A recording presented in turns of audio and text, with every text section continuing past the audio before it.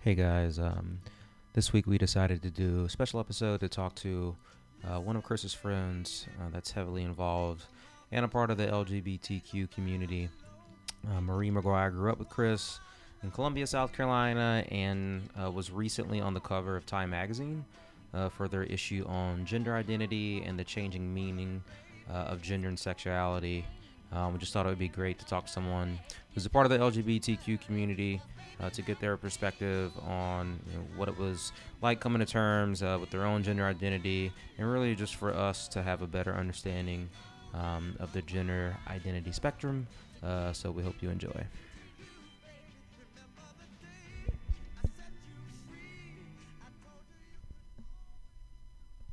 I do want to say thanks for talking to us today. I wish we had Tia and Lauren, but I think Tia's on vacation. Lauren has I don't know, her job seems to be really crazy right now. She's in farm school. She doesn't really have much time. Yeah, Definitely. but no, all the stuff that we talk about are things that I feel um, you know, we talk about things all the time that either we just talk amongst ourselves and it's not enough people hearing it, or whatever, and we just kind of like to put things out there. I think from uh, you know social issues that are going on now, I feel that's what we like to talk about the most, because it's what affects us the most. And we're not the only ones. When I say we, I just mean from, I guess most of our stories come from young black people growing up in the South and then kind of going out on our own and being affected by all these things. But we're not obviously the only community of people affected by stuff.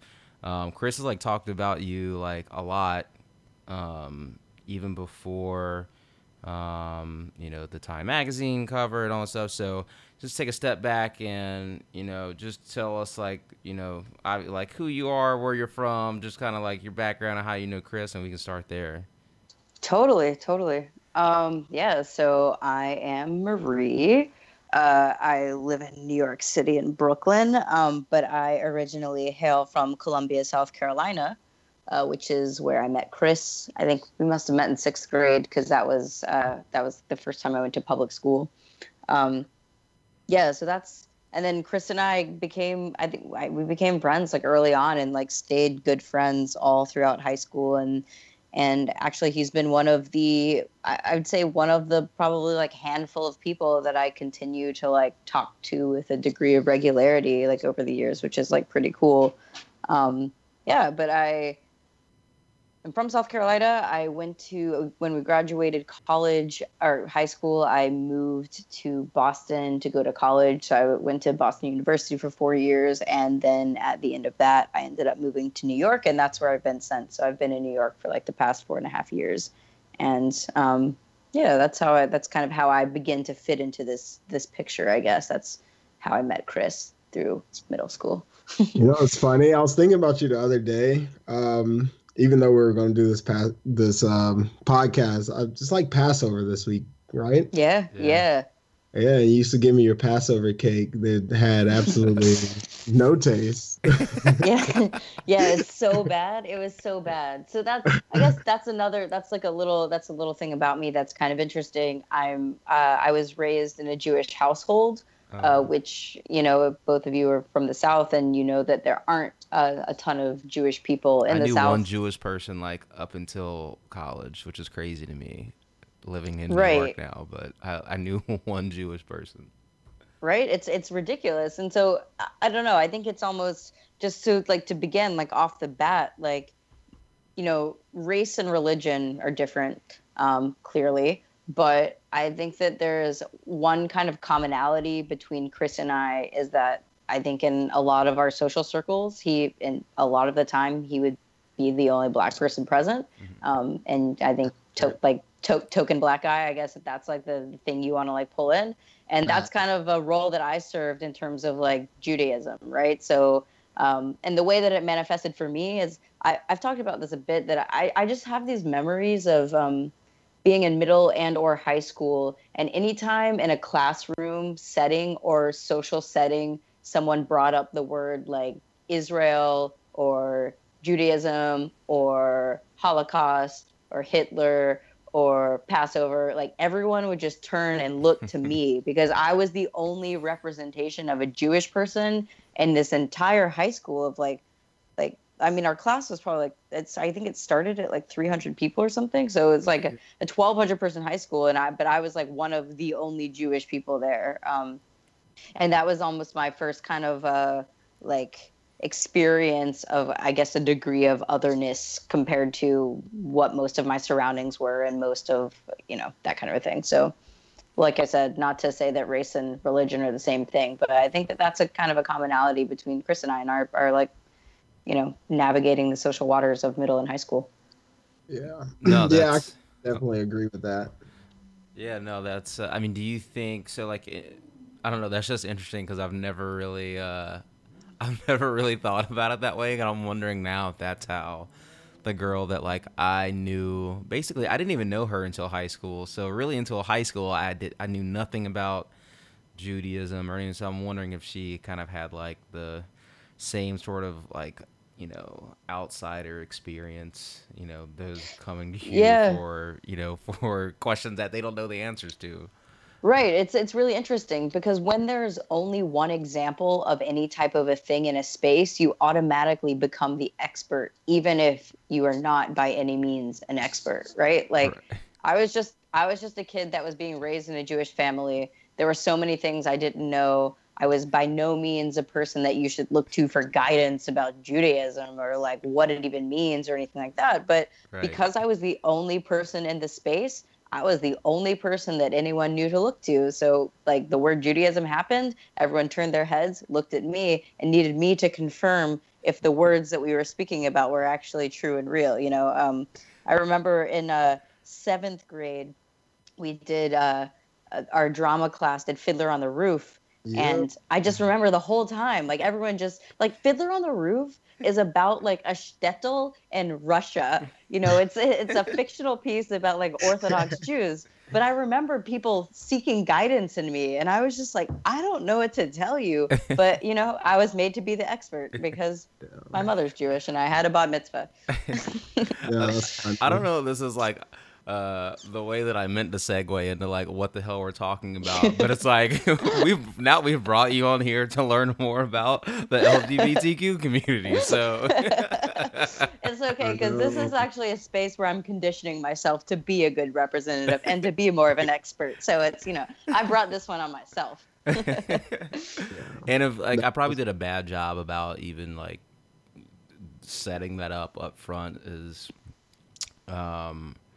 in my long-winded explanation of why we were having your own earlier. But there was again, like, we want to like obviously everyone have a voice and like have like a better understanding. So like essentially everyone can fucking like get along. Like it's so cliche, but it's like we want people to be informed, and like we like don't know a lot of things or about the LGBTQ community in terms of identifying what gender you are and all these things. So like obviously Chris, like anytime we have a question, I'm pretty sure it must be Chris is like asking you. So like because I feel like we've had like a lot of questions. So So next time Chris asks me something, I'm going to be like, does this one come from Braxton or is this yours? Yeah. It's like a group. We're like literally this podcast started because we're in like a group chat and we're like, man, let's just start a podcast. We took us maybe a day or so to come up with a name. We're like, dude, it's a group text. We talk about everything. So there you go. There you go.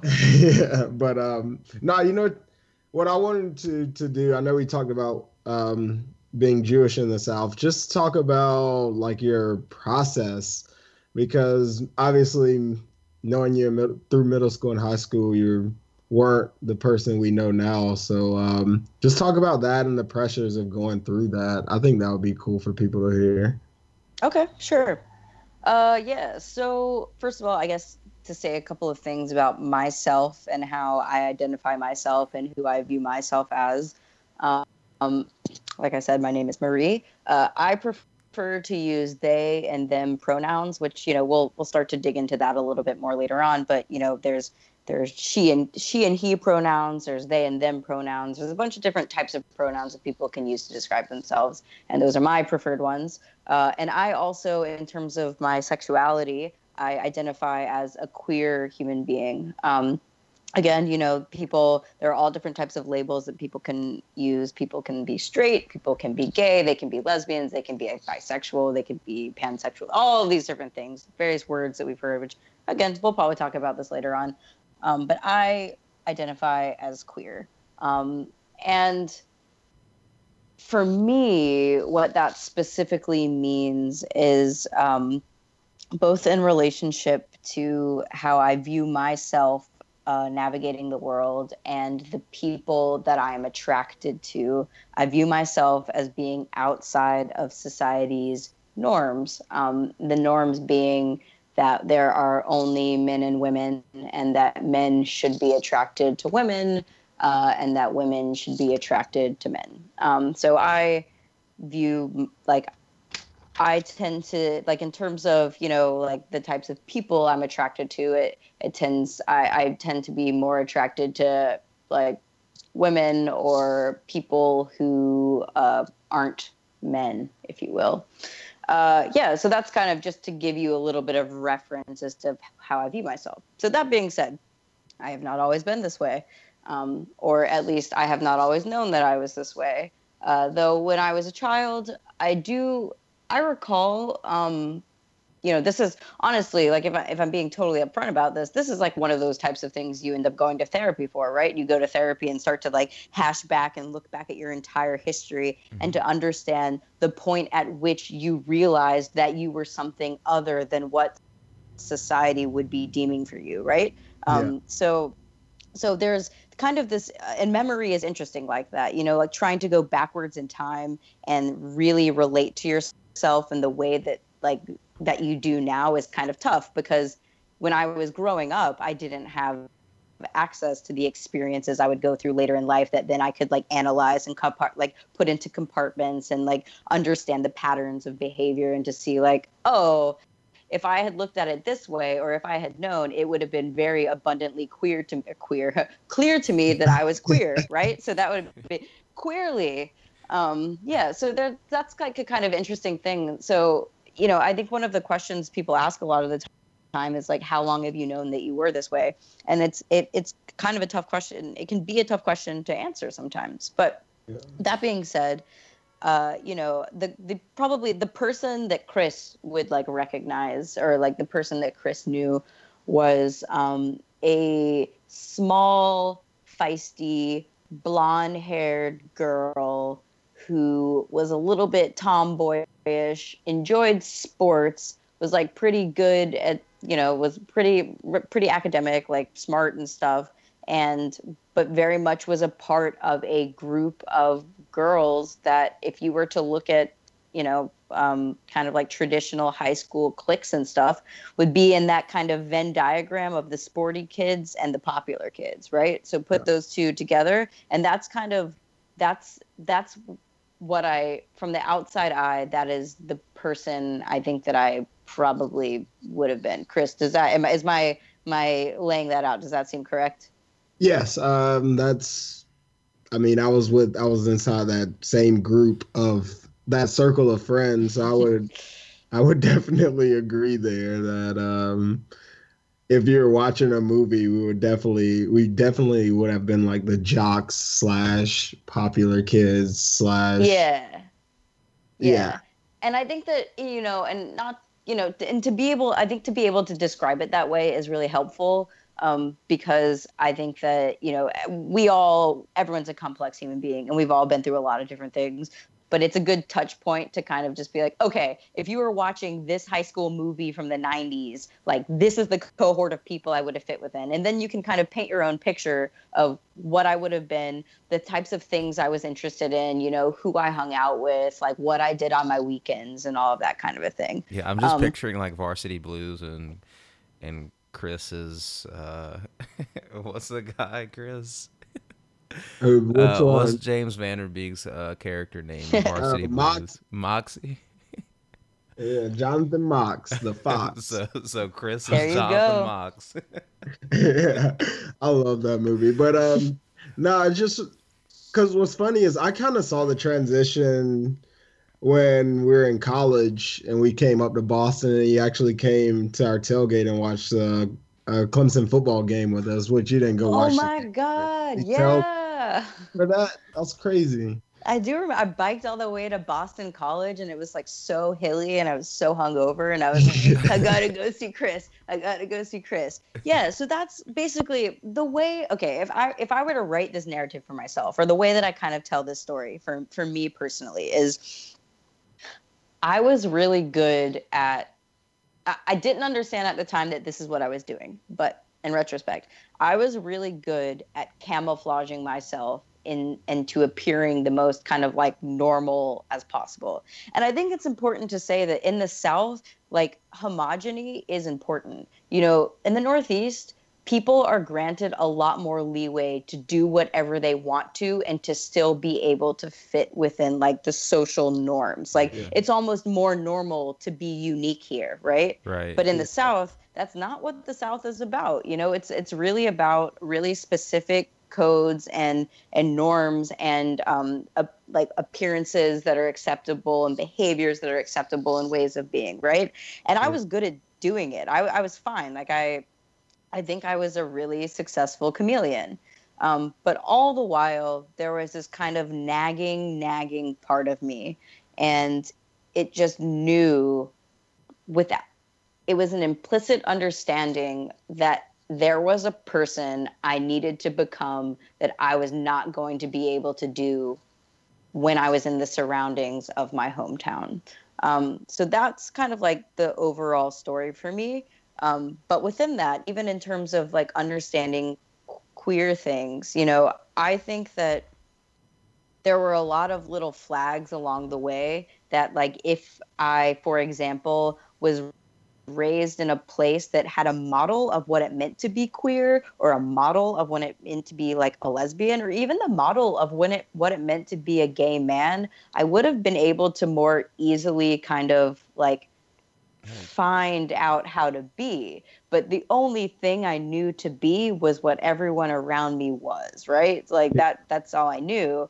Um, and but the thing that started to give me access to understand that there were like a lot of different potential ways of being, there's like number one, this underlying current of like a slight anxiety that every couple of years would like ping me. And the way that I remember it was just kind of me being like, it wasn't me questioning whether or not I was like gay or queer. It was me telling myself that I wasn't, right? It wasn't being like, am I this? It was just being like, no, you're not this. And like most people that aren't that don't just kind of ask themselves, like, don't just say that statement to themselves, right? They're not just, they Yeah. don't like wake up one day and be like, oh yeah, no, I'm not gay. Like, no, you know, and that's, and that was a thing that was like kind of an underlying current. But I think the thing that actually like facilitated me being able to ultimately explore was, it was actually through Judaism. I was very involved in this Jewish youth organization. And what was really cool about that was that I was able to meet people from different cities and different states, which is a thing that like most people I knew in Colombia didn't know a lot of people from other places. And I Yeah. think that that was my first kind of example of not of a queer model, but of a model that like, oh, everything isn't like South Carolina. Was it? Did you do Yeah. Birthright? So I never did Birthright because I went to Israel once when I was younger. I think I was 16 or 17. By time I thought about doing Birthright, my views and beliefs and positions on Israel and Zionism as a whole had kind of changed, and so Birthright wasn't totally a thing that like made sense for me. Gotcha. But yeah, but I really attribute Judaism and my experience with so the organization I was in was called BBYO, B'nai B'rith Youth Organization. But that really like gave me the tools to at least know that something was out there. And then from there, I ended up, like Chris can attest to this, like hardly anyone from our high school went farther than like 400, 500 miles away to go to college. And I was one of like 3 people that was like, deuces, and went all the way to Boston, right? That was gonna be my question. And Was like, was that like a big factor in like, choosing to go up north or just somewhere far away from Columbia? It was like, trying to like yeah. find this part of yourself that you just couldn't do, I guess, being, in Columbia. Right. And I didn't in my head, I wasn't like, and I will go somewhere and I will become something else. But like, Right. I implicitly within me, I knew that there was something I had to become, and I knew I had to fucking get out of South Carolina. And I'm lucky, I had the privilege to be able to leave. I had parents that were willing to help take out all of these loans and to, they wanted that for me. And that's a thing, a lot of people who are like me are not granted the access that I had to be able to go off into the world and explore. And it's an extreme privilege to be able to do what I was able to do. That being said, at the time, I was an 18-year-old piece of shit, so I didn't view it as like a privilege. I was just like, I have to leave. I've got to get out of here. I can't be here anymore. This place is stifling. Like I was an asshole. But yeah, so I went to Boston, and I guess that's, where Chris can kind of say that he was able to begin to like witness this change within me. And I was exposed to different surroundings, and I started learning about different things that existed. I started learning that I grew up in a specific narrative and a specific story in a specific way. And I was made to be something particular and specific based on the conditions I was around. And I learned that wasn't necessarily the truth. It was one of many ways of being. And, that kind of, once my eyes were opened to that, that's where I guess a lot of my exploration, I guess, started taking place. Yeah. It was actually like, it was dope to see. And this is a good part about social media, Facebook, Twitter, et cetera, is because you actually see things like that. And whether people realize it or not, their social media really does tell what they're thinking. So you're starting to see more posts about like your transition. You're starting to see more things that you share on your Facebook about your transition. You probably don't even do it with thinking this way, or doing it more subconsciously than anything. But I started to like recognize a lot of that. And this is back before Facebook got the bad rap of watch what you post on your Facebook. So it was crazy to see all that, but for some reason it made more sense to me. Just knowing you, and because we had crazy conversations, very like intellectual conversations throughout high school, stuff that I don't know if most high school kids talk about. We actually had like real conversations about shit, and it just made more sense to me, just seeing reason. It's cool when that happens, when something clicks and you're like, this doesn't feel forced. It's like, oh, this picture was incomplete, and it wasn't like, I didn't totally realize it was incomplete, but when you add this particular splash of color, it just becomes more of itself, right? Yeah. It just like, it starts to get filled in a particular way. And that's what's really cool. When I was younger, I think that a lot of the way that this manifested itself was me kind of like shitting on the South, and me or me being like really trying to separate myself from the South. I can see now from the vantage point that the South wasn't actually what I was trying to escape. I was trying to escape a rule, a set of like social norms and rules that I was made to follow. But you can even tell, like, for example, when I was 16, I got rid of my Southern accent. Like, I used to, like, my whole family speaks a lot more like traditional Southerners, and I just when I was 16, first of all, I cut the word y'all out of my life, which is really interesting because in terms of gender neutral pronouns, y'all is basically the best gender neutral pronoun for a group of people. It's incredible. But, I cut it out of my life when I was 16, and I also stopped speaking. Like I got rid of my accent, and it was my way of trying to be like, this isn't me. Like, I don't quite belong here. Like, this isn't on me. In retrospect, like I think it would have been cool if I could have gone the route that I did without necessarily having to like shed the skin of where I'm from. Because, Right. as I get older, I'm able to, for example, I have reintegrated the word y'all into my life also because of necessity, because the word has migrated north. So people in the north say it all the time. So now it doesn't even have the same weight to it. I unfortunately can't ever get my southern accent back. I don't know how to do that. But yeah, so I think there are like these little markers and signs that I used that like kind of started to express the person I would become eventually. But it was just because that was what was in my toolkit at the time. Like I knew I had an accent and I could get rid of it, or I knew I could stop using this word and then people wouldn't associate with me with that space. But again, like I said, from this vantage point, I see I wasn't railing on the South. I was railing on what I felt like the South was dictating that I was supposed to become and stuff like that.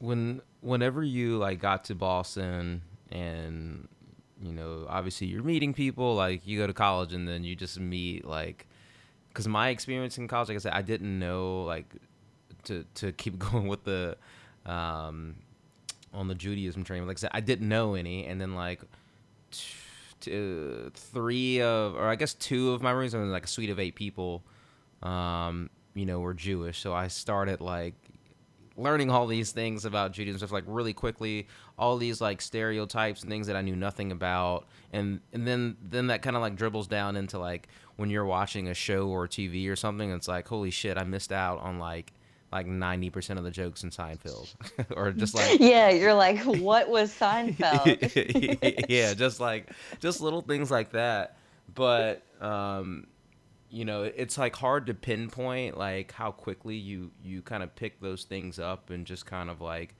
go with the flow of it and kind of just like put it in your mental repertoire or whatever. But like did you find yourself like increasingly going to a crowd who may have been kind of going through the same things as you were, or people were like already there, or at this point would they we're kind of going through these things, or were you kind of drawn to like a certain group of people? Like, can you talk about that a little bit? Totally, totally. Yeah, so I would say that my freshman year of college, I lived like a really like my freshman year of college would not be that different from like the like high school scenario, save for I was in college and I was in Boston. But towards the end of my freshman year of college is when I kind of started being able to like express myself in particular ways that at that time I didn't really relate to being about my sexuality or about my gender identity or anything like that. It was just kind of it was, for example, like I would wear a lot of like neon colors, things like that. So it just like, it was a style, if you will. Like I was starting at a very broad sense to understand a style that I wanted to incorporate. And for me, a lot of my expression is about my personal style and is about my fashion, and so it makes sense that kind of like began there. But for my freshman year, my social networks and all of that stuff were still pretty like just pretty straight, pretty heteronormative, pretty like just run of the mill, like is what it was. But kind of like my late freshman year and beginning of sophomore year is where I started. It's like you do this thing where you kind of or subconsciously start slightly putting yourself in spaces where you're more likely to see a kind of thing happening. And for me, that space was I started hearing about this place where when I first heard about it, it was called the Women's Resource Center, and over time it changed to the Center of Gender and Sexuality. But I had recalled like seeing a group of people that looked kind of interesting to me, and I didn't quite understand why they seemed interesting in retrospect. It's because it was a big group of queer people. But I was just kind of like, oh, those people are interesting. And I remember there was this event, my sophomore year of college. There was this event that took place at our Hillel, and it was. I think that if the event title either had the word queer or feminist or something in it. Like it had something, or maybe it just had the word woman in it. I don't know. It was clear that it was like of a cohort of people. Like it was we were starting to hedge towards this like gender and sexuality space. And I just chose to go to this event.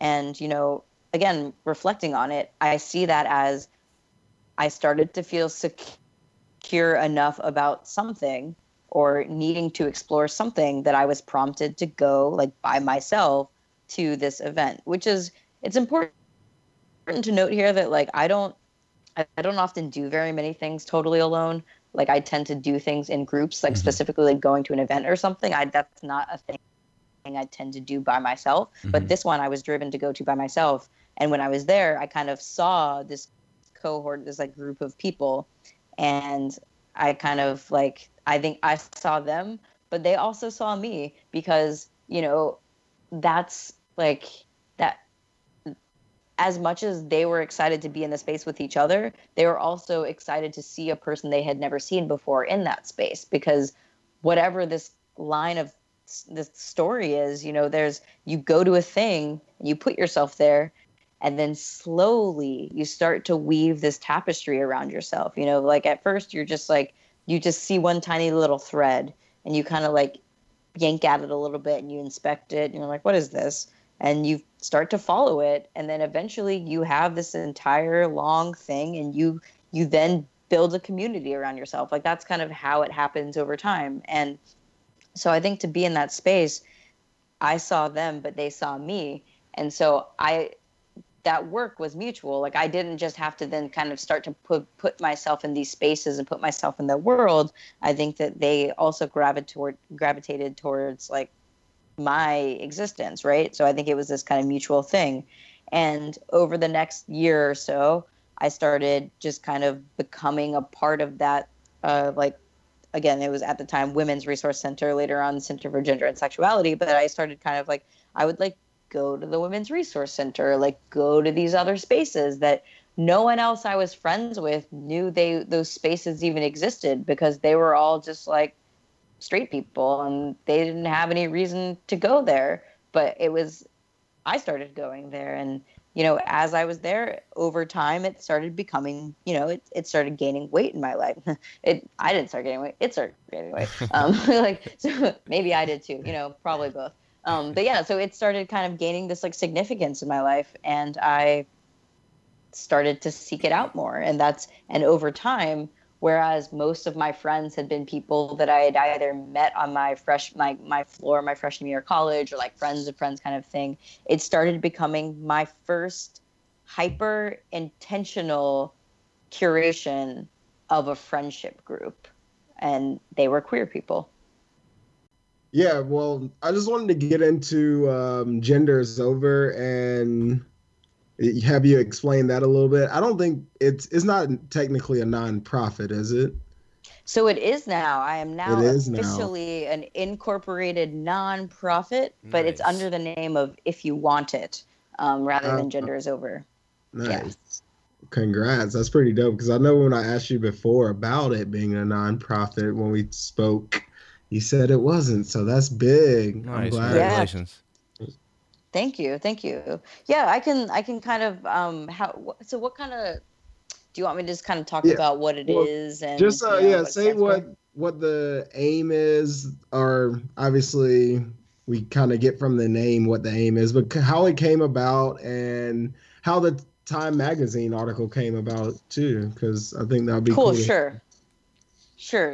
So for the past 2 years, I have been working on a not-for-profit project, which since October of 2016, around there, that's when I started filing my actual paperwork to become an actual nonprofit. So now I am a nonprofit. But for the past 2 years, I have been running a T-shirt project. I sell T-shirts that say "Gender is over if you want it." It is a play on John Lennon and Yoko Ono's "War is over if you want it," and I sell shirts and I take the proceeds and I donate them to grassroots LGBTQ organizations doing work in those spaces. So the kind of overall, like what the project is I'm a nonprofit that supports the fight for gender self-determination and body sovereignty. And I do this through shirt sales, concerts, and other types of fundraising events like charitable giveaways and things like that. And I also facilitate a lot of like online community. And so that's the overarching picture about what this is. 2 years ago, a friend and I started, we made these shirts, we made them for ourselves, but we needed to make 20 of them just to basically meet a print minimum. And so we were able to get around 20 or like 18 of our friends who felt similarly about this idea of gender is over if you want it, which is, it's not to be taken literally. It is a declarative statement that basically the ethos behind it is that we as an organization, or we as the people of Gender is Over, or me as Marie, as the person, I think that society's emphasis on assigned binary gender roles is harmful and damaging, and it's often violent. And so this is kind of a bratty, like, punchback statement against that. And that's kind of what the project is about, and that's the crux of it. A really cool thing, because despite being the person who runs the project and facilitates it, it's not about me, and it's not about how I relate to the project.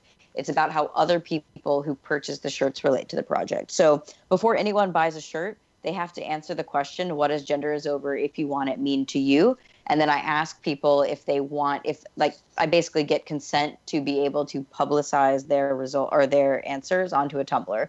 So the Tumblr, like genderisover.tumblr.com, is just full of thousands of responses of individuals answering what that question means to them.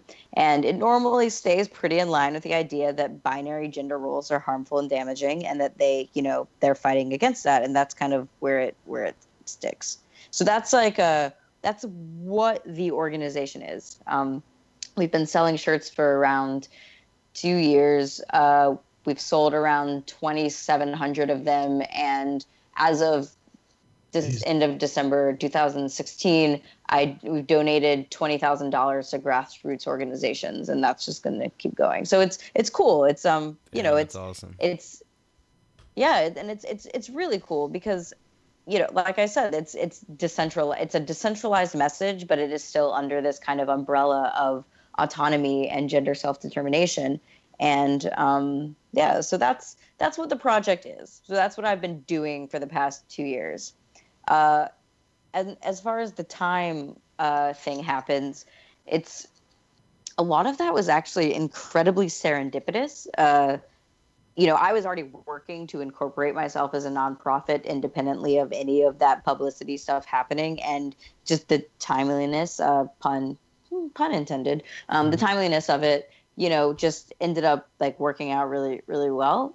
But the reason I ended up on the cover of Time magazine is that through a series of connections, including a good friend who identifies as non-binary, meaning that they are neither man nor woman. They kind of exist in flux between the two. They did an interview. They did an interview with Time at some point. Because earlier, I think that like earlier in the year, they were on a BuzzFeed article, and it was transgender and genderqueer people who were modeling as their like public icons. And my friend did a photo shoot dressed or like looking like David Beckham, and it was like David Beckham doing like underwear modeling. And so through like a very series of connections, they were asked to do an interview with Time, and it was for this piece, which is basically about the expansion of the way that our generation, the millennial generation, views gender. How gender isn't, we're not just viewing gender anymore as this or that. We're yes anding gender. You know, we're saying like gender is this, yeah, and it's also this, and it's also this. It's this bigger thing. And so that was kind of the concept of the piece. So Casey ended up interviewing for them, and eventually the person named Katie Steinmetz, she was writing the article. She kind of wanted to talk to other people that were doing work in the space, and so Casey pointed her in my direction, because I have been, like I said, doing this Genders Over project for the past couple of years, and so we sat down and we had an interview in, I think it was late August or early September. We talked a lot about what it is that my project does and how I view myself. And one of the biggest things we talked about then was about generational perceptions, generational differences between the perceptions of the project. So how people that are millennial and younger relate to the project versus how people that are like any generation above that relate. And that was one of the big, because this is for Time, and Time has a slightly older demographic. I think that their median age is around 50. And so, that was one of the big focuses of the piece, is kind of where the generations meet. And so we ended up talking about that for a really long time. And it was a great interview. I really enjoyed talking with her. It was super good. And then in October, they reached back out to me, and they were essentially like, hey, we would love to take some photos of you for this article. Like, we really enjoyed your interview. We think it'd be really cool to like have you, take photos. And at that point, I was like, okay, that sounds really cool. I put a bunch of my clothes in a garment bag, got in a cab, and went to a Long Island City neighborhood and had a really fun photo shoot. It was the first time I had ever done anything like that, and it was super cool. And so the article was supposed to come out back in October, but if you recall, there was this awesome scandal where our dearly beloved president was, it found out that he said that it was acceptable to grab women by the pussies. So that kind of kicked the article back. That ended up becoming the cultural conversation for the next fuck ton of months, and probably for the rest of our lives. Jeez. That's just fucking crazy. Yeah, so it was, but what's interesting about this, I was actually talking to my parents about this earlier tonight. What's kind of interesting in a way, like I don't wish this on the world at all, but this is the scenario that's happening, so whatever. Whereas before all of that happened, this article was going to be more of just kind of a like, hey, cool, look how awesome this is, right? Like, isn't this cool? Like, young people, they have multiple genders. They're not just men and women. They're all of these things. Like, that was going to be what the article felt like. But then, because of our current political landscape, landscape's not the right word, hellscape. Because of our political hellscape, this article, which was going to be just kind of vanilla and cute, ended up becoming so charged. It ended up kind of carrying more weight. It meant that like Time was taking a stand on something, because on the other side of things, we have our president and our administration, states like North Carolina taking a stand that's a horrible one, or that's their decision, but it's a one that goes against social progress. And so it's kind of interesting that this article that wasn't necessarily meant to be politicized ended up becoming politicized, and because of that, just because of the timeliness. Again, pun intended. Yeah. No, it's funny that you say that. This article, just you being on the cover, reminded me of like how cool magazines could be, or how cool they used to be when more people were actually subscribing to magazines and having them sent to their house. Just like flipping through, seeing the pictures, like just going through this Time magazine, I've seen like some cool articles that I'm gonna go back and read because they're interesting. But two, similar to that, I was listening to like NPR the other day, and I'm loosely quoting this lady, but they had this woman on NPR. She was a Muslim woman, and And I think the guy, whoever was interviewing her, asked her, how does she feel about Muslim relations or the view of Muslims within the world, more specifically within this country. And she gave an interesting answer along the lines of, it's the best it's ever been, but it's also the worst it's ever been. Her reasoning was more people are fighting for Muslim rights, more people are fighting for just equal rights in general, but also it seems like more people are fighting the opposite way as well. And there's Mm-hmm. more awareness around it, which makes it really good, but it's also Right. makes it really So bad. And I that's feel like that's similar. Yeah, that's a really interesting point about visibility in general. Like visibility, for as incredible as it is, it also literally puts a target on a person's back, right? Yeah. And what's interesting is that progress in a lot of ways socially is always kind of happening.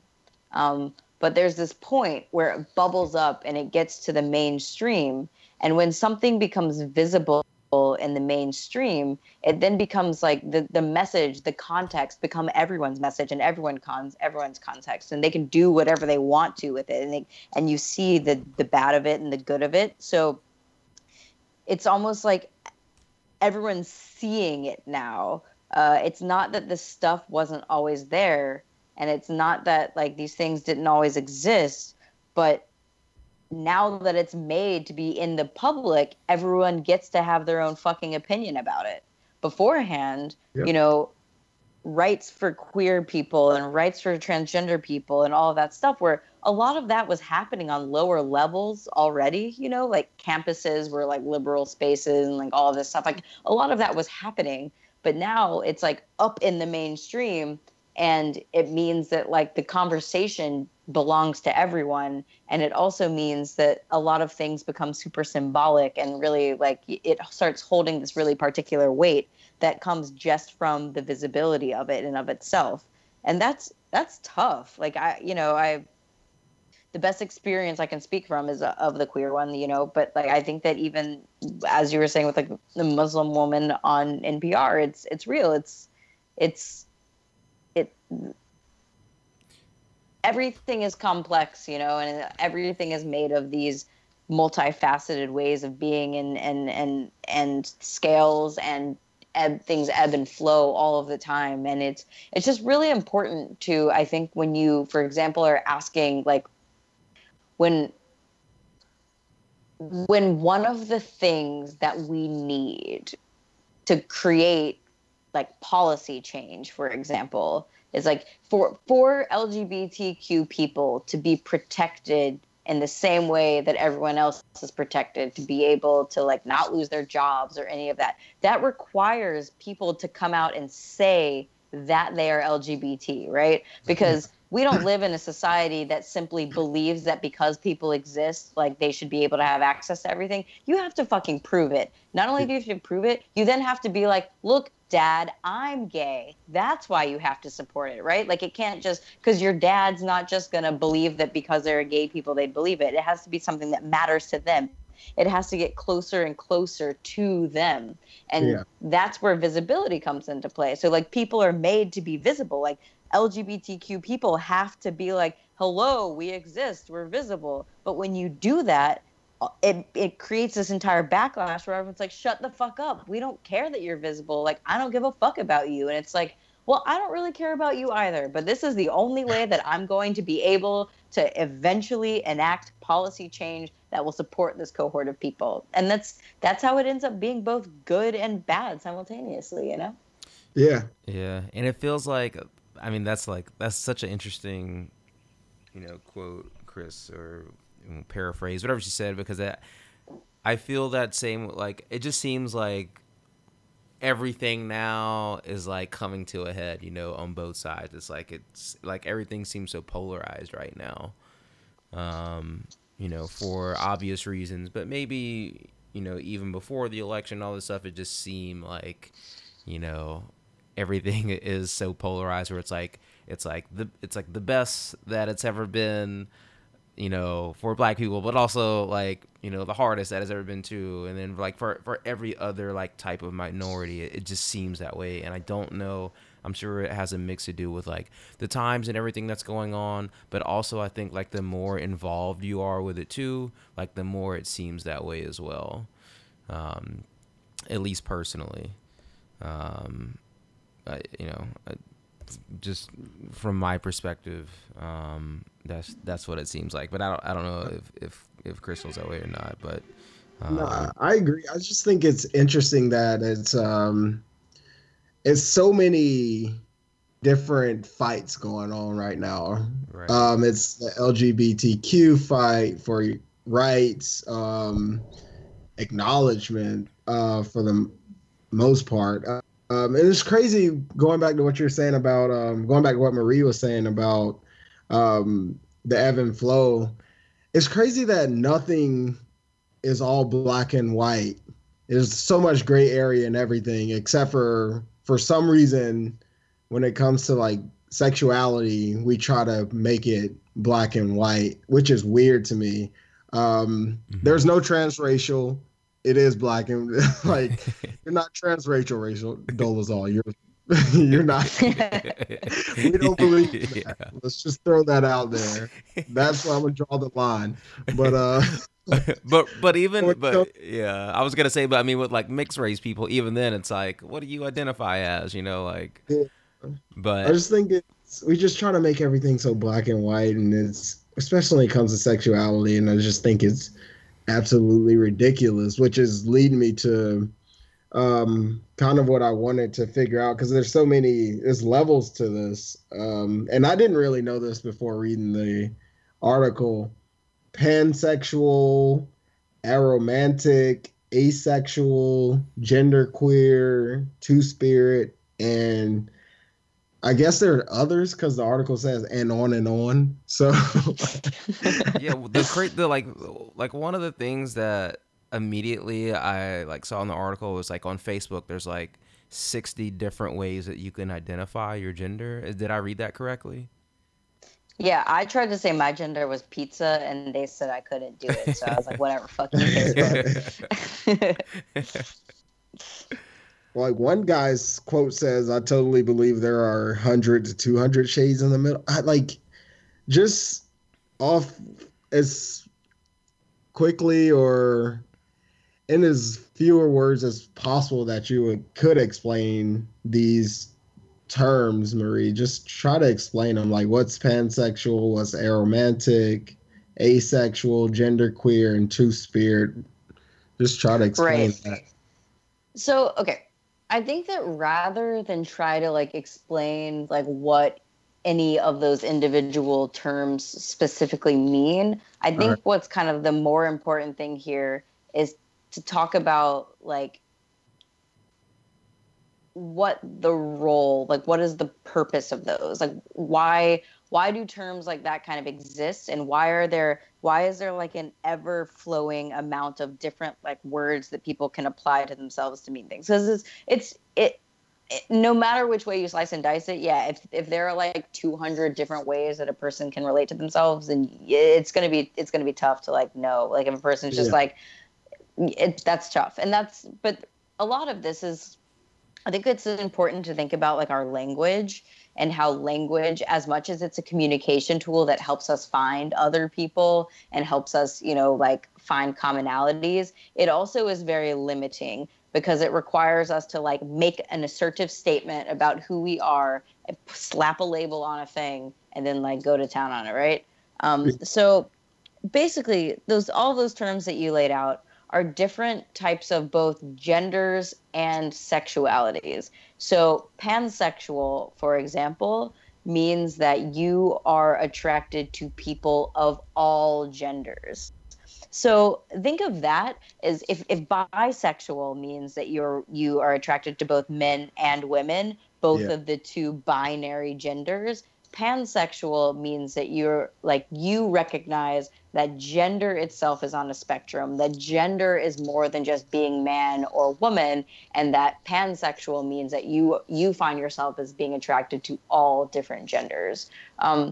So yeah, I think that like one thing we can do rather than or like we can do instead of like necessarily trying to like explain what all of those different terms mean, I think like one, it's just that what the way that you should be relating to those is those are terms that are in a relationship to like gender and sexuality. And when we're talking about gender, we're talking about like how you relate to yourself. So I think that one of the things that people ask a lot about this, we're talking about what are all these different genders in terms of things that we perceive as being kind of like not normal, or not like not normal, but not things that we've known, not the things that we were told, not the things that we grew up with, right? um, and one of the words that we've been hearing about a lot recently is the word cisgender. Yeah. So I think that that might be a good kind of way of we can like talk about that, and then from there, I think you'll kind of have like the tools to like go off and Yeah. like look up those other terms and see what they mean. So if that's, do you Sense. guys want me to kind of Yeah, talk please. about Yes, what definitely. that Because means? even though you explained this to me before via text when I asked you, and it's still hard to grasp because Yep. people get like straight males mostly get like bent out of shape when somebody from the LGBTQ labels them as cis, and I don't understand it. So that would be good just to get that out there. Cool. All right. Yeah. So, okay. So, to preface all of this, like, we've probably throughout this conversation, I've kind of have just like thrown out words that two of you might have been kind of like, huh, what is that? But like, you just took it in stride, like, whatever. But like, we can like take a couple steps back and actually kind of start to like frame this conversation a little bit. So, to preface like the answer to like, what is cis? What we got to do, we're going to think about what we're talking about when we're talking about gender. I'm going to try to like help get you into my frame of mind. So the dominant and westernized and straight-centered narrative of gender is one that tells a story that we're probably all familiar with. When a baby is born, or in many cases when they're in utero, the presence of a penis or a vagina is going to determine if that child is going to be a boy or a girl. So in my world, this is referred to as assigned sex at birth. So at this Yeah. point, it's important to pay attention to gender is about the set of societal roles and also the way that you view yourself. And sex is about the anatomy that you have. Sex is about our bodies, right? So from the day that you're born, and if you have a penis, you become a boy. If you have a vagina, you are a girl. Um, Gender roles start to set in after that. Yeah. Gender roles are what kind of dictate the desired and appropriate, acceptable appearances and behaviors of someone based on their perceived sex. So, Mm. like stay at home and raise the children or be the breadwinner, that shit. That's boys are expected to be masculine, girls are expected to be feminine. Like these are the gender roles that start happening based on, again, the sex that you were assigned at your birth, right? Pink and blue, color pink, color blue, all kinds of shit like. Exactly. Exactly. So the gender binary it's on this it's not really viewed as a scale. It's not really viewed as a sphere. It's not really viewed as a thing of exploration. It's viewed as a social truth, and it's viewed as man, and it's viewed as woman, and it's coercive. And people who don't perform their gender role well, or people who resist their gender role, or people who don't kind of like fit the mold exactly, are often cast aside. They're put in physical harm or they're ignored. One of the ways that we see this happen a lot are when we're younger, men or boys that exhibit traits that we do not to be viewed as masculine, regardless of if that person actually views themselves as gay. We people call them gay, or people call them a faggot, or people call them a sissy. And that's when a person isn't performing their gender role the way that like society has deemed they're supposed to, right? Yeah. So on top of that, like we're expected to have a gender that matches the sex that we were assigned. So that's the important kind of crux here. Like if you were born with a penis, you're supposed to be a boy. If you're born with a vagina, you're supposed to be a girl, right? And that's kind Yeah. of that's what's happening here. But it's important to know that this is a social script that we've been given. It's a script that we've been made to follow. It's not a necessary truth. It is a social role and a social script. And not only that, what'd you say? I said it's fucking Westworld. Yeah, basically, you right.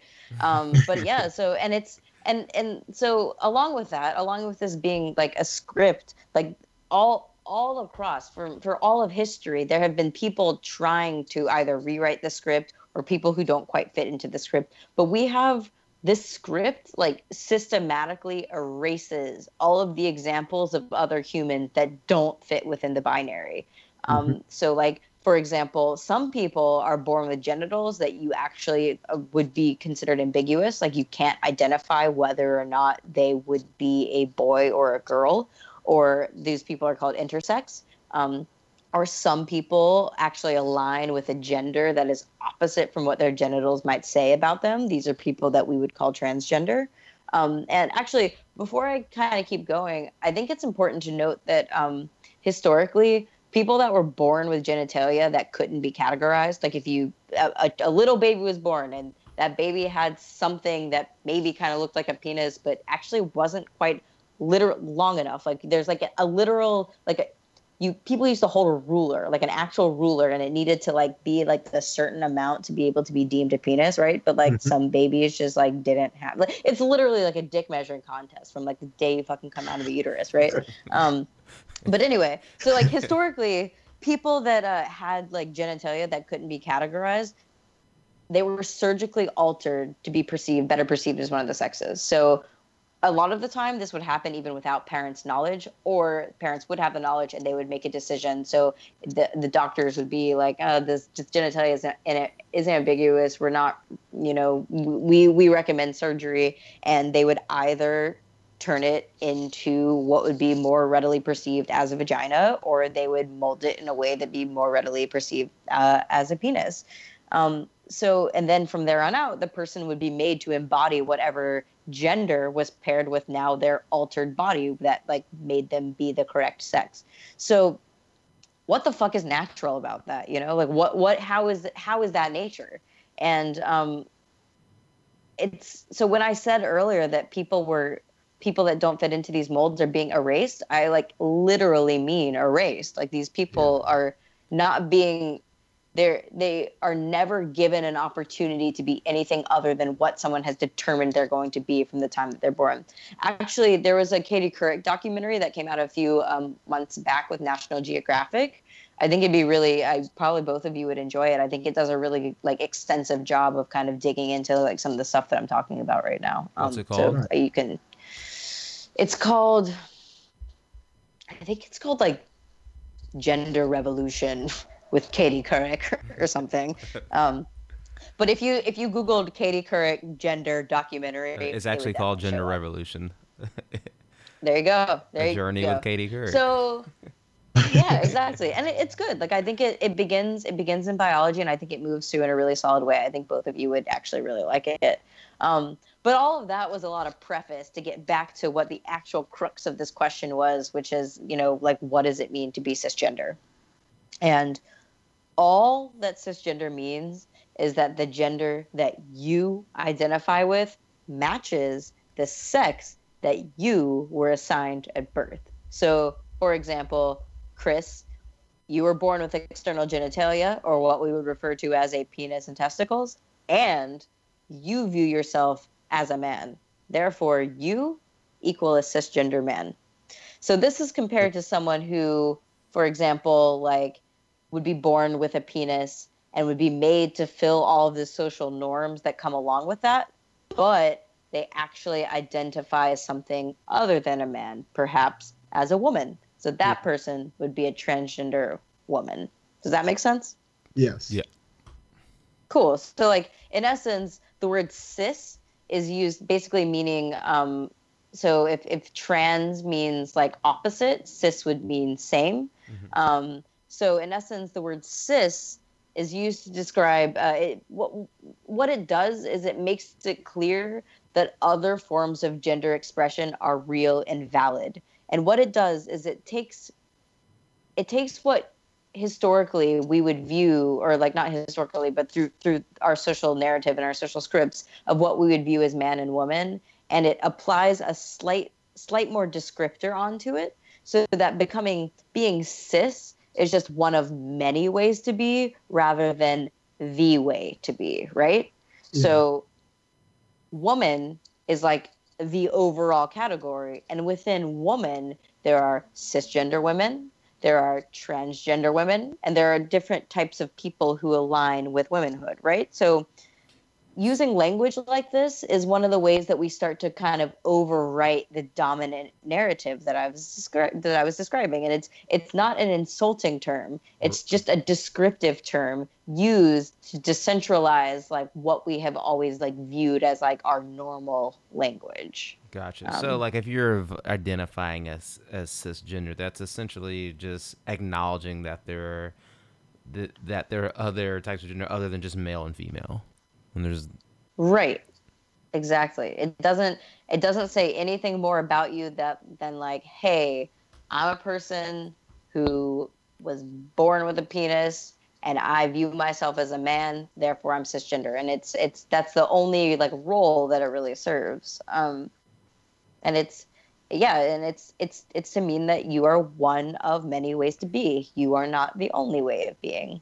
And one thing, Chris, you were kind of saying that you've noticed that a lot of straight men are kind of insulted by this, or like get really up in arms about it, or probably say no homo. And you're like, I'm literally not saying you're homo. I'm literally just saying you are a person with a penis who views yourself as a man, but okay. You're freaking out because like the word cis is a word that's used by queer community and queer culture. Therefore, you're really afraid you're about to get gay because like a person's like calling you cis. I don't know, whatever. But, you know, this is the thing. Like most people are resistant to change. Specifically when you're not personally invested in paying attention to something, it can really create a like, fuck that scenario. Yeah. And I think that there's also, unfortunately, there are a lot of people in this world who don't want to believe that being something other than being cisgender is real or normal or okay. I'm putting air quotes around real and normal and okay. So I think that a lot of this resistance to like without being like, why are the dudes resisting? I think that what the resistance is in a lot of ways is kind of the statement of like, I prefer the status quo. Even though letting society move beyond the status quo actually has absolutely nothing to do with my own existence. I want to deny other people's rights to autonomy and self-determination. But one kind of like extra little nudge on that, like even though I would say that like straight dudes are kind of like the ones that are most aggressively like, nah, dude, nah, bro, like don't fucking say it. What do you call me, cis? What the fuck, dude? This is actually a thing that, there are a lot of cisgender women who, even though they consider themselves feminists, even though they consider themselves allies to the LGBTQ community, they're also super resistant to this kind of self-identification. And because it makes you have to question a lot about yourself. It makes you have to hold a mirror up of something that for your whole life, because you weren't a person who for their whole life questioned this. It just has been a truth for you. When being put in a position where you're asked in some capacity to question it becomes really daunting and it becomes scary. And the way that most of our society reacts to things that are daunting and scary is not to welcome it with open arms, but rather to barricade yourself and to not learn, Yeah. Mm-hmm. So realistically, because it's gender, you can be cisgender and lesbian, cisgender and gay. Exactly. Okay. So that makes sense. Yeah. Yeah, I've been wondering that for a while now because it's easy to look it up online and try to read that way, but it's so much more. You learn so much more about it when you actually hear somebody explain it to you, take you from pretty much the beginning like you did for us, like giving us the whole, like the full circle of it. And it's cool to hear. And I think it's a message that should be out there, which I'm sure she just didn't have as much space to do it. And I'm sure she did another article on it, but they don't really talk about that as much in the article as I thought they would. It was more like people's personal experiences more than anything, which I thought was cool. Don't get me wrong. I think the article in Time is really good. I read it. I learned about different people's dope. But they didn't really talk about that as much as I thought it would. Yeah.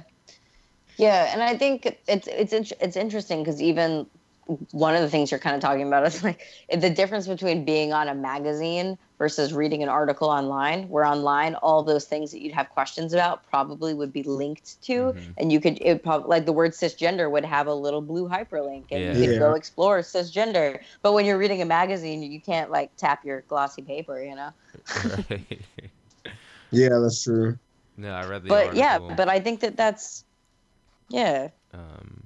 I read it. I've been like, man, my life has been a whirlwind, but I read it this morning a couple of times, and it was like really great, and it's just always cool to hear like other people's experiences, and I don't know, I'm just like really interested in people, but I don't know if I like you answered like a lot of the stuff that I was gonna ask without me even asking. I don't know if Chris has like anything, or if you have any final thoughts that you want to share. If not, obviously, like I want people to like know like how they can get a shirt or a sweatshirt or something from if you want it to be, or how they can reach you or follow you on social media or whatever. But any sort of closing remarks that you want to share. If Chris has something that he wants to say, then go for it. I don't have. Keep going. Oh no, I was just saying I didn't have anything, so you can go ahead and.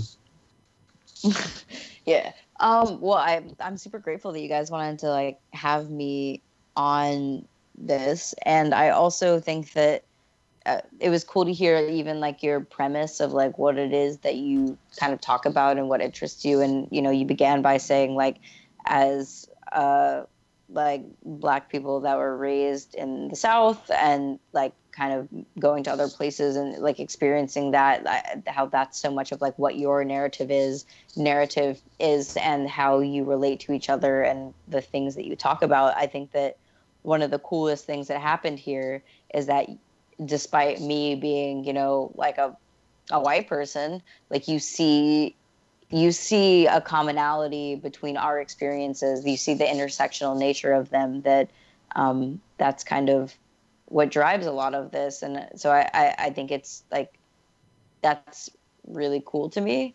And I think that intersectionality and basically where race meets class, meets gender, meets different types of oppression, all of those things, like that's where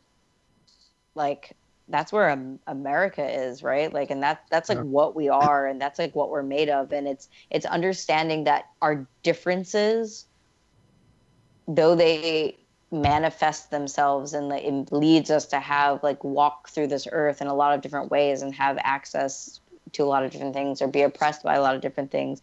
Those are differences, and the fact that a lot of that still comes from being under a patriarchy that is, run by cisgender white men who are largely Christian.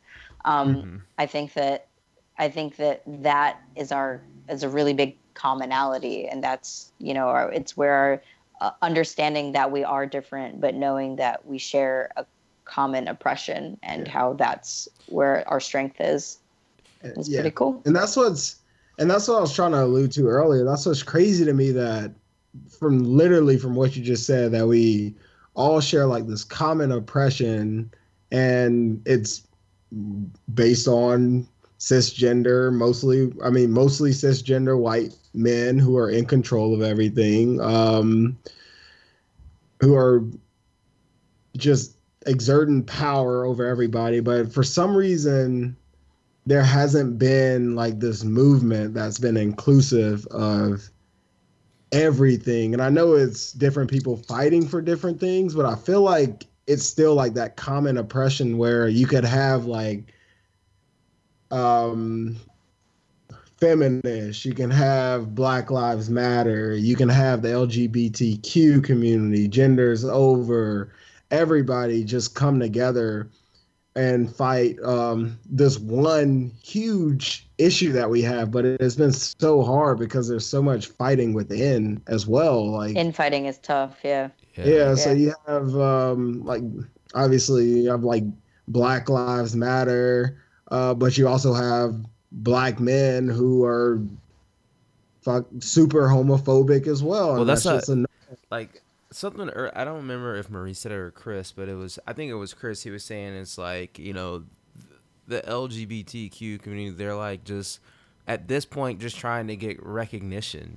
As like just how in whatever like the '60s civil rights movement, like black people just want to get like recognized. To have like basic rights. yeah, it's just So yeah. like I said they wanted them to be acknowledged. Like the acknowledge, first yeah, step is the acknowledgement, which I thought Obama did make a huge acknowledgement by legalizing gay marriage. I thought that was dope. I went to a party in St. Louis. That happened when I lived in St. Louis. They had an LGBTQ celebration in St. Louis, which was crazy. It was so Yeah. many people out there. Every almost every building was lit up with rainbow, and I thought that was really cool. But it's never been that thing to where everybody could come together and like fight this one big thing that's controlling and oppressing us all. And I think part Yeah. of that is the infighting. yeah. And I wanted to get your thoughts on that too. Yeah. I mean, it's tough. The way that I've just kind of been relating to it as of late is that uh, I think that being cohorts of people that recognize oppression and recognize privilege and recognize opportunity and understand our differences and choose to speak about our differences and our whatever. I think that creating that scenario, like allowing for that scenario. So on the other side of things of like, conservative people, like those conversations aren't being had in this way at all. So there's no, it's almost just like a monolith of like a way of like kind of like being and perceiving things of like the oppressors are just like, yeah, no, we're good. We got our families, we got our wives, we got our kids, we got our cars, we got our golf courses, we've got our arsenal of missiles that we can, go wherever we want to go, like whatever, we're set, we're like good. Like they're not having the conversation. So then on the other side of things, these conversations are being had, and people are like aligning with them. And what kind of happens is when you talk about a thing and you dig into it, you want to keep digging. Mm-hmm. And then what you're discovering is that this world is really, really, really fucking complex. Yeah. And it's made up of a lot of different things. It's made up of billions upon billions of people. And once you start kind of getting into it, you kind of start going down these like individual rabbit holes, right? So it's hard because like looking at it from these two sides of things, if you will, like one is just kind of like, yeah, we're good. Like we're not like, they're not even thinking about anything. So there's no infighting to be had because there's no, they don't care. So then on the other side, it's made up of a bunch of people who fucking care and who really want to do well by stuff. And I don't, I don't totally know like what to do with it all. Like the best that I know to do is to focus my energies like on MySpace, on not on MySpace, like MySpace.com, but on MySpace. But like where I know I can control things and where I know that I can handle things and where I know that I can, focus and just try to always default to knowing that I am only the expert of my own experience and the people who want me to be able to speak for them.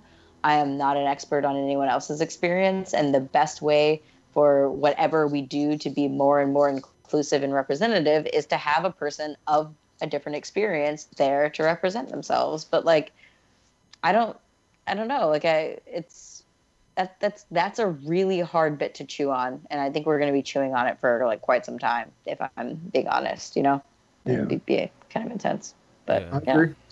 I agree. I think a part of it is kind of from reading the new Jim Crow, and we can wrap up soon. Just from reading the new Jim Crow is one of those things where it's like a class system or whatever within that small like class where they made poor white people feel better, like that they were better than the black people in general. So that was a way to create a divide, and I feel like that's kind of how it's working right now. That they've made it to where straight black men think they're better than gay black men, and this and that, and it's just not that. I just don't understand how you can be oppressed and then oppress others the same. It's just it's crazy to me. It's confusing and it makes my fucking head hurt. Yeah, it's no. I mean, that's just it. Like that's what's like. It's crazy to me. Like the more like that we've been talking is like exactly that. It's like you have been oppressed. Like your old people have been oppressed, and it's like I think people just like until you accept that, like until you accept all these things, and then it's just gonna be like that cycle, you know. It's that simple to me. But this is a good start. So, like I think this is like a good way to stop some of the infighting or whatever, But it's just like having these like conversations. It's like the stuff that it's not even like that no one wants to talk about, but it's just like half the time it's like, well, shit, like who do I go to talk to about this sort of thing, So, and that's like all we ever want to do is just like, instead of like forming an opinion on something or whatever, it's like talk to someone and get facts and learn more about it and just be educated. Yeah. I agree. I think that's at least the starting point for sure. For sure. Well, Marie, I really appreciate you talking to us.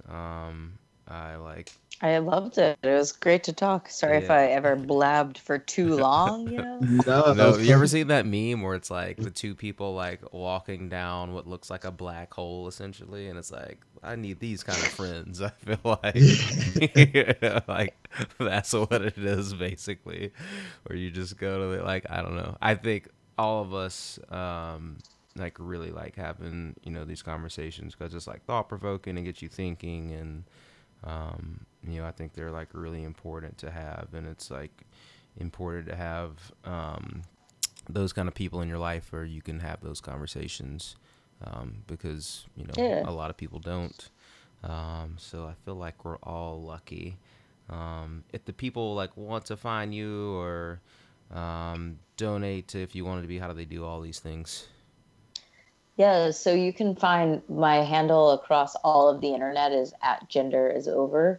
Or GenderIsOver.com is where you can go and tell me what the idea means to you, and you can get a shirt there, or you can donate, you can read more about the work that we do, or check out our Tumblr and all of that. So pretty easy to find.